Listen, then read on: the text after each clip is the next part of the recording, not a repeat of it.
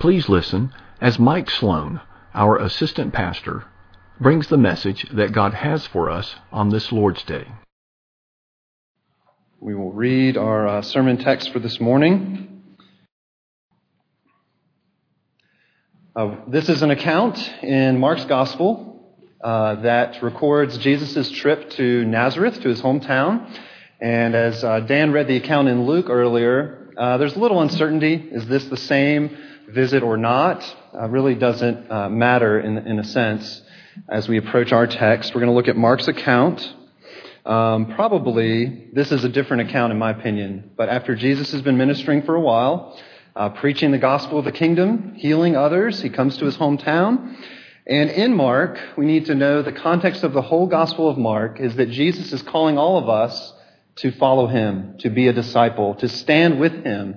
And in particular, in this section in Mark, Mark is showing us who Jesus is. As he's calling us to follow him, he's saying, look at Jesus. Look who he is. Look what he does. And so here's an important little passage that teaches us a key element of who Jesus is. And that is simply, Jesus is someone who offends people. And that's the simple truth presented here. Jesus offends. So we're going to look at that. Let's look at Mark 6, starting at verse 1. He, Jesus, went away from there and came to his hometown, and his disciples followed him. And on the Sabbath he began to teach in the synagogue, and many who heard him were astonished, saying, "Where did this man get these things? What is the wisdom given to him? How are such mighty works done by his hands? Is not this the carpenter, the son of Mary, the brother of James and Joseph and Judas and Simon? Are not his sisters here with us?" And they took offense at him. And Jesus said to them, "A prophet is not without honor, except in his hometown and among his relatives and in his own household." And he could do no mighty work there, except that he laid his hands on a few sick people and healed them. And he marveled because of their unbelief. And he went about among the villages teaching. Let's pray together. Father, this is your word. You are speaking to us. Give us grace. Give us ears to hear, to listen to your Son, Jesus. Father, we ask in his name. Amen. So Jesus is someone who offends. That was obviously one of the key words there in the passage in verse 3 at the very end. It says it just directly. They took offense at him. And that word, took offense, it's a very strong word. Their ire was up. They were very hostile toward Jesus. It's a very strong reaction. We know through the Gospels, as we read them, if you're familiar with the Gospels, Jesus is always astonishing people. And we see that here, sometimes in a positive sense, sometimes in a negative sense, like we have here. But Jesus is always astonishing people. He's getting a reaction. And, obviously sometimes he's filling people with joy because they've been healed. They've seen someone healed. They're just amazed and overwhelmed. But at times, they're just full of consternation. React negatively, so much so that you read in some of the accounts, after this amazing thing, they went out to plot to kill him. So there's both this positive and negative reaction of astonishment. And clearly some people are very offended Jesus. And when you look at the Gospels, Jesus ends up offending everyone at some point, even his own disciples, of course, the leadership of Israel. But here in Nazareth, just some common people in a small town, people who know him, people who are close to him, who he grew up with. He offends them as well. So this is a key part of Jesus' own teaching about himself. Jesus was always saying, the Christ must be rejected. We know that. That's a key part of who Jesus is. That's a key part of his identity. Notice in verse 1, the disciples come with him. His disciples followed him. So this is a small detail that's very important because this is key to following Jesus. We need to understand this as his disciples. If you're following Jesus, you need to understand and he brought them along to see this rejection and understand that this is who Jesus is. He is someone who is rejected. And when Jesus comes to his hometown, it's his turn to be astonished. He starts to marvel at their unbelief. And let's take a closer look. What we're going to do now is just take a closer look at this rejection, take a closer look at why this disturbs Jesus so much, and why is it that Jesus is someone who offends? So why is it that people reject Jesus? So three headings we're going to use. We're going to talk about the surprise of rejection. We'll talk about the root of rejection, and then we'll talk about the tragedy of rejection. If you're keeping notes. So those three headings. So the surprise of rejection. Obviously, we're not surprised that some people reject Jesus. As I mentioned, the leadership of Israel, people like those who are in Herod's court, the king, who have allied themselves with Rome, who are pursuing power and money. Of course Jesus offends them because he just smacks them around and says, you guys love money. That's all you care about. You don't trust God. You don't believe in God. And of course he offends the Pharisees because he gets onto them. Now these are not in official places of power, but very much in a place of spiritual power as leaders and teachers among the people. And Jesus says, you guys are full of self-righteousness, and all you care about is the outer performance of good deeds, and inside you're dead. You're spiritually dead. Well, of course that offends them. But here we have such a surprise, because Jesus comes to his hometown, to the local synagogue, to his own people who were, these are the humble people of a small town in a humble place. These were religious people, devout people. And Jesus comes to them, and they're offended. Now, this is probably, we know that Jesus lived his adult life. He moved to a place called Capernaum that was on the Sea of Galilee. Nazareth was about a 20-mile trip away. So he takes his disciples. They travel about 20 miles away to come to Nazareth to visit his hometown. And we know this about these people, that these are the devout, salt of the earth type of people. I mean, you look at the names of Jesus' siblings, James and Judas, which is Judah. James is actually the Old Testament name Jacob. Simon. I mean, these are people who name their kids like we do. I mean, people who name their kids Anna and Caleb like we do, those types of names, Josiah. That's the type of people these are. And yet they're offended at Jesus. These are people with sound theology. And it's surprising because these are the least likely people you would think to reject Jesus. You think they would welcome him with open arms. And so the text before us is saying clearly, Jesus offends everyone. You have to understand this. Jesus offends everyone. Even here, even among us, Jesus offends.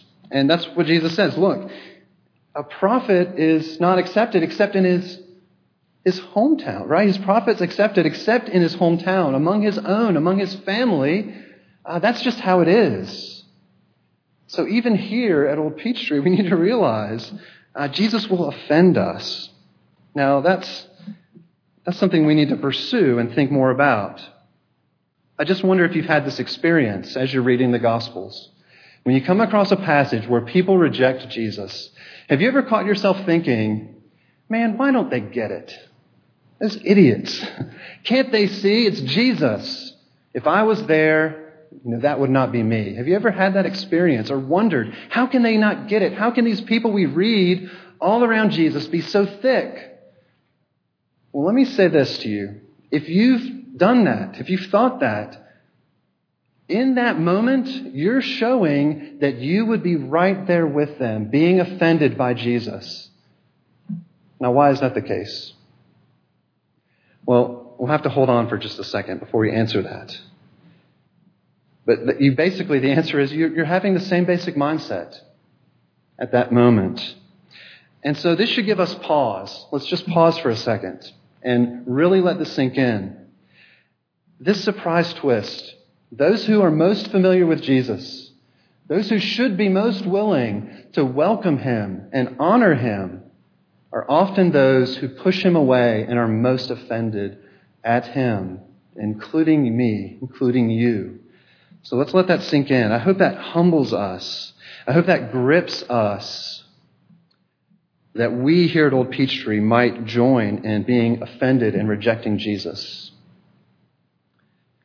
Over the last couple of years, I've been able to do some research on my family history and several branches, but in particular my mom's family, we've been able to trace back into a Christian family in Scotland in the 1600s, all the way back even into the 1500s. It's just been astounding, some of the things we've uncovered, and it's just very humbling to see God's grace at work in that part of the family. But there's also some real key lessons that have come out of this, because you can see clearly as the family moved to America that faith was passed down generation to generation. But then some point, 100, 150 years ago, that faith was lost. It was forgotten. And in some branches of the family, in fact, among some of my mom's own cousins and my mom's aunts and uncles who I knew and know now, the people who would be most likely, you would think, to just embrace Jesus, people who believe in God, people who have a clear moral guidance in their life, they're offended. And I've talked to them. They're completely offended by Jesus. They reject Jesus. And that's how it can be often. So it should give us pause. Now, so it's surprising, this rejection. So let's go a little deeper. So what's the root of this rejection? Look at the questions that are being asked by the people here in the synagogue. Verse 3. Here's one of the types, some of the types of questions. Is this not the carpenter, the son of Mary, and brother of James, and Joseph, and Judas, and Simon, and are not his sisters here with us? Now, you can understand a little bit the incredulity here. I mean, they know Jesus. They saw him as a little boy, throwing rocks and running around. They know him. It's a little bit understandable that he is now, obviously his deity was veiled in a sense in his humanity. And he didn't do a bunch of miracles until his public ministry began. So it's a little understandable why they're having a hard time with this. And of course, we should cut them a little slack there. There's that tension between Jesus' great wisdom and power and his humble beginnings and his true humanity. So that makes sense to us a little bit. But think about, as much as that is a hard thing for them to get past, what a marvelous thing to think about for just a moment. God entered our world and lived the human life. He joined us, lived side by side with us, to identify with us, to ultimately save us. What a beautiful thing. So what's really going on? Why would we reject that? What's going on with this rejection? It's offense. It's hostility toward him. Well, it's not on the surface because we don't have any of Jesus' sermon recorded.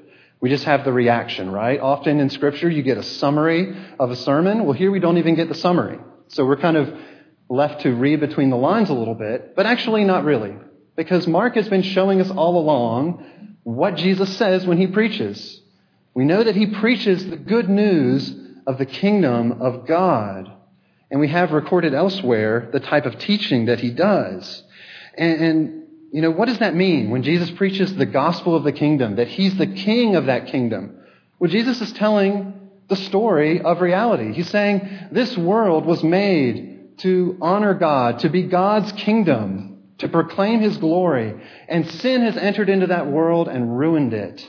And you have rebelled against your king. And misery and sin has just spread and penetrates every part of this existence and of this life.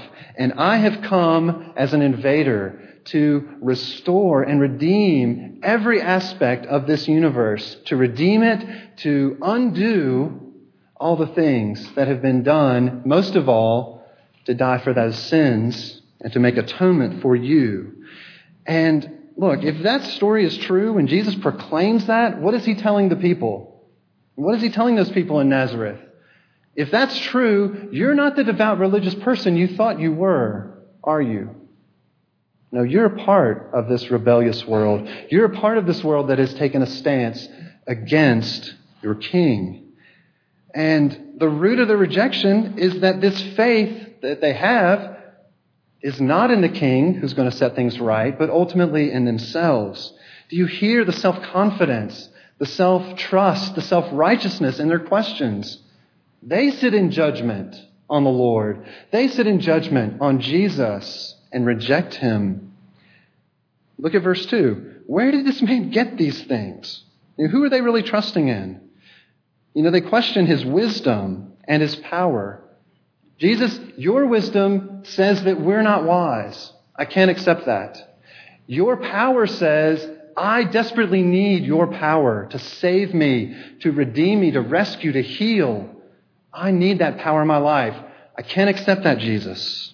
I'm doing just fine without you. Thank you very much. And to trust Jesus means, of course, that we're far more sinful and we need him far more desperately than we'd like to admit. We're not together people. We don't get it. We aren't faithful. Now, obviously, none of us in this room, I trust, would say, Jesus, I don't need you. But again, the point from the surprise is right. It's subtle, isn't it? We subtly shift our faith. How do we detect this root of unbelief in our own lives? Well, there's lots of ways, but just think about this one. Tonight, we're going to gather, and in our evening service, as a youth league worship, I hope all of you will come. We're going to share with you what we've learned, the kids and the youth together, about prayer. And do you know, when you look at Scripture, and especially we looked at some of Paul's letters, and what Paul prays for, and what his heart really pours out to the Lord for, is for us to be holy. Make us like Jesus. Lord, humble us. Increase our love. Jesus, we desperately need you to change us. So I hope that's a diagnostic. Are your prayers mainly about Jesus?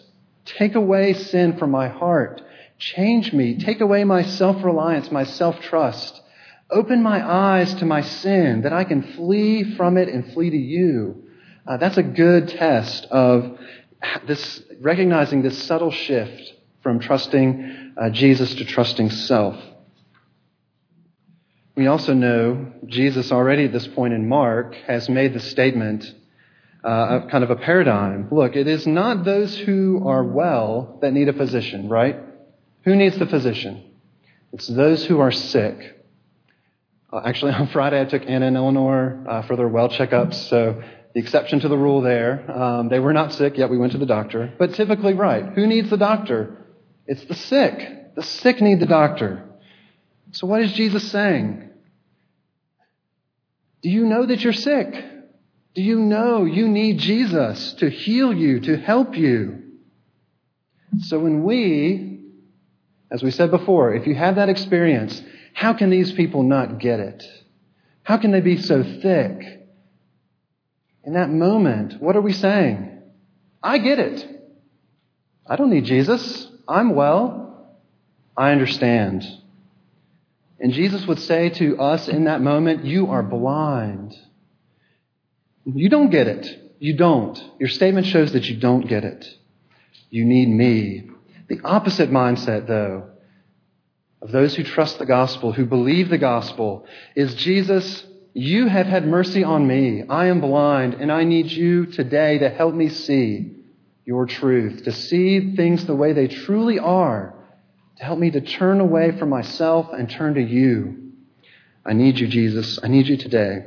And so that's obviously a theme throughout the Gospels.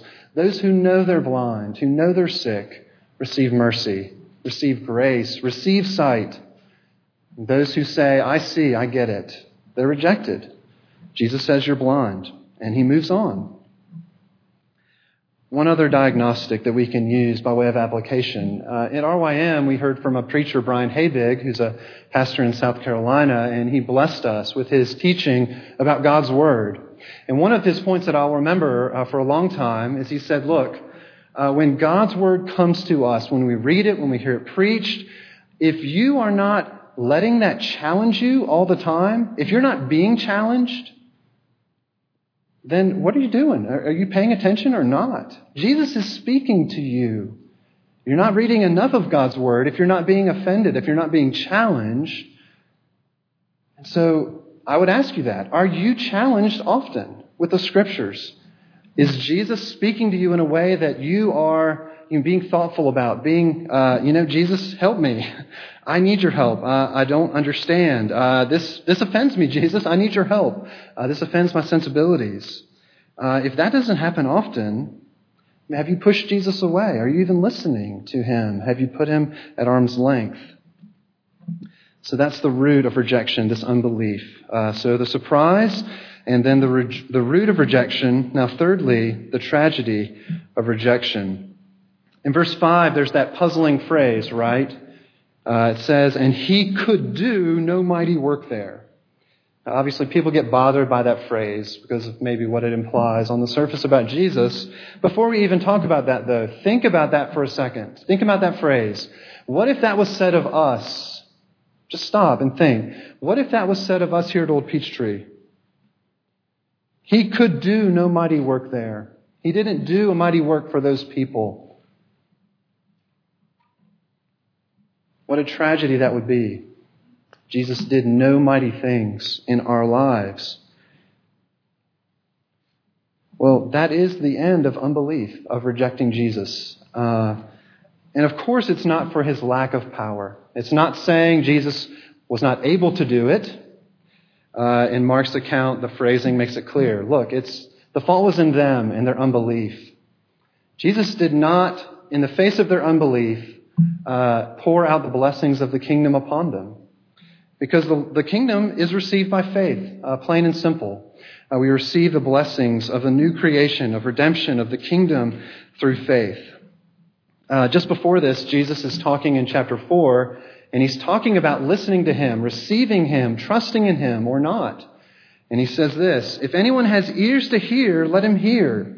And he said to them, pay attention to what you hear. With the measure you use, in other words, if you buy in, if you trust me, it will be measured to you, and still more will be added to you.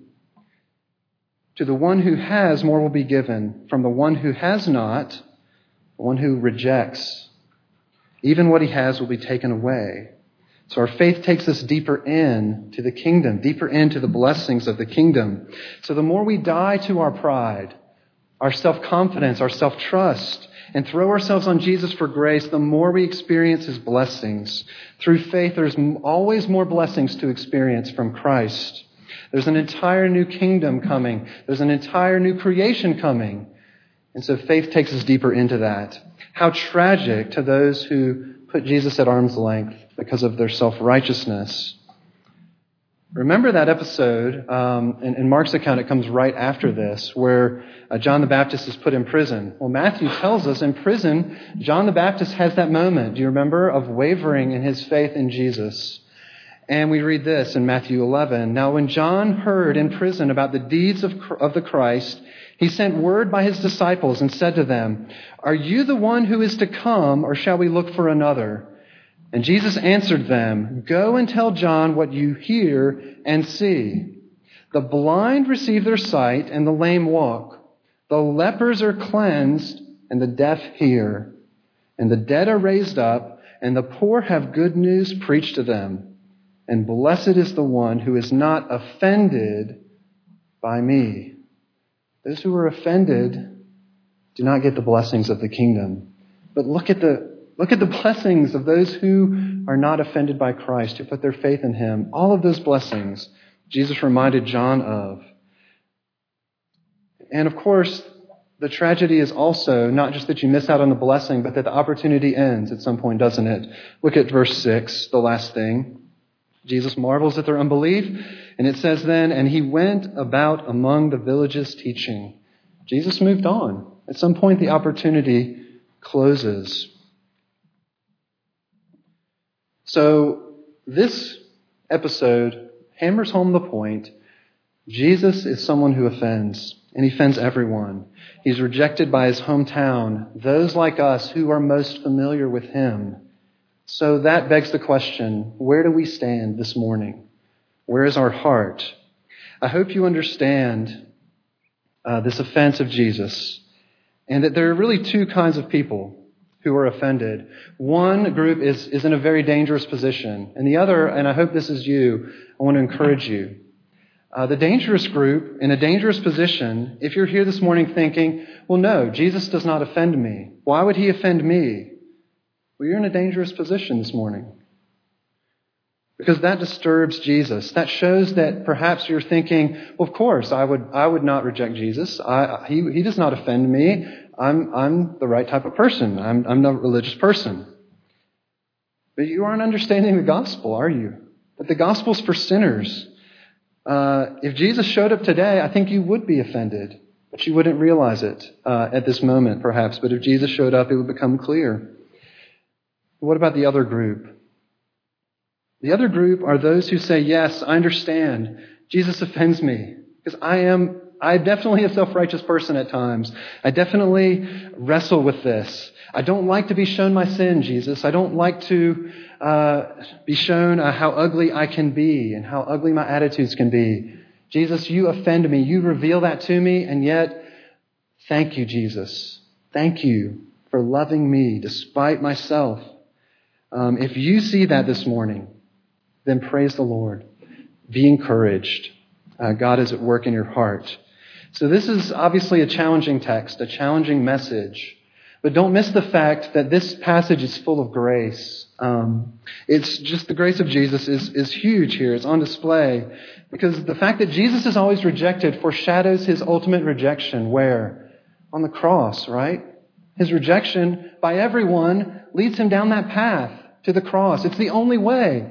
How can Jesus redeem a people who are so stubborn like us, who are so full of themselves, who are so blind to their self-trust? He has to go to the cross. That's where the rejection leads him. And he knows that's where it leads him. And he still goes. For me, for you. That's the grace of the Lord Jesus on display here. It's even in the passage. Do you notice the brothers? The sisters aren't named, but the brothers who are named. Who are those people? You know what happened to them?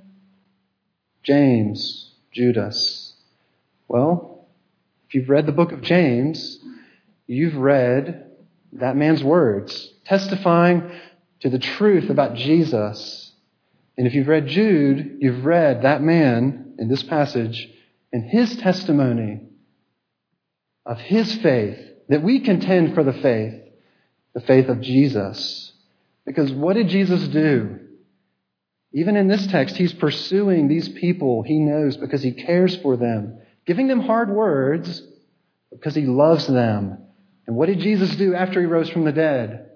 After he went to the cross for James and for Jude, he appeared to them, said, my brothers, it's true. I am the King of the kingdom. I love you. I've died for you. You put your faith now in me. Do not be unbelieving. Trust me. The grace of Jesus here is amazing. And of course, Peter and Mark, from where we get this account, would have known James and Jude. They would have told the story to those present when Mark wrote this gospel and encouraged them with this. And that should encourage us to pray, Lord, you never give up, do you? You pursue us. Take our hearts of stone. Take our self-righteousness. Take our self-trust. Help us to see where we subtly shift our faith from you. Encourage us so that we are blessed because we're not offended by you, Jesus. Let's pray. Father, thank you for this word. Jesus does offend. He offends us because we can be so full of self-righteousness. We don't truly believe the gospel enough. Father, please give us eyes to see. Help it to penetrate to the deepest parts of our lives. Help us to put it to work in our lives that we might love you more. We might bless others. We pray for Jesus' sake. Amen.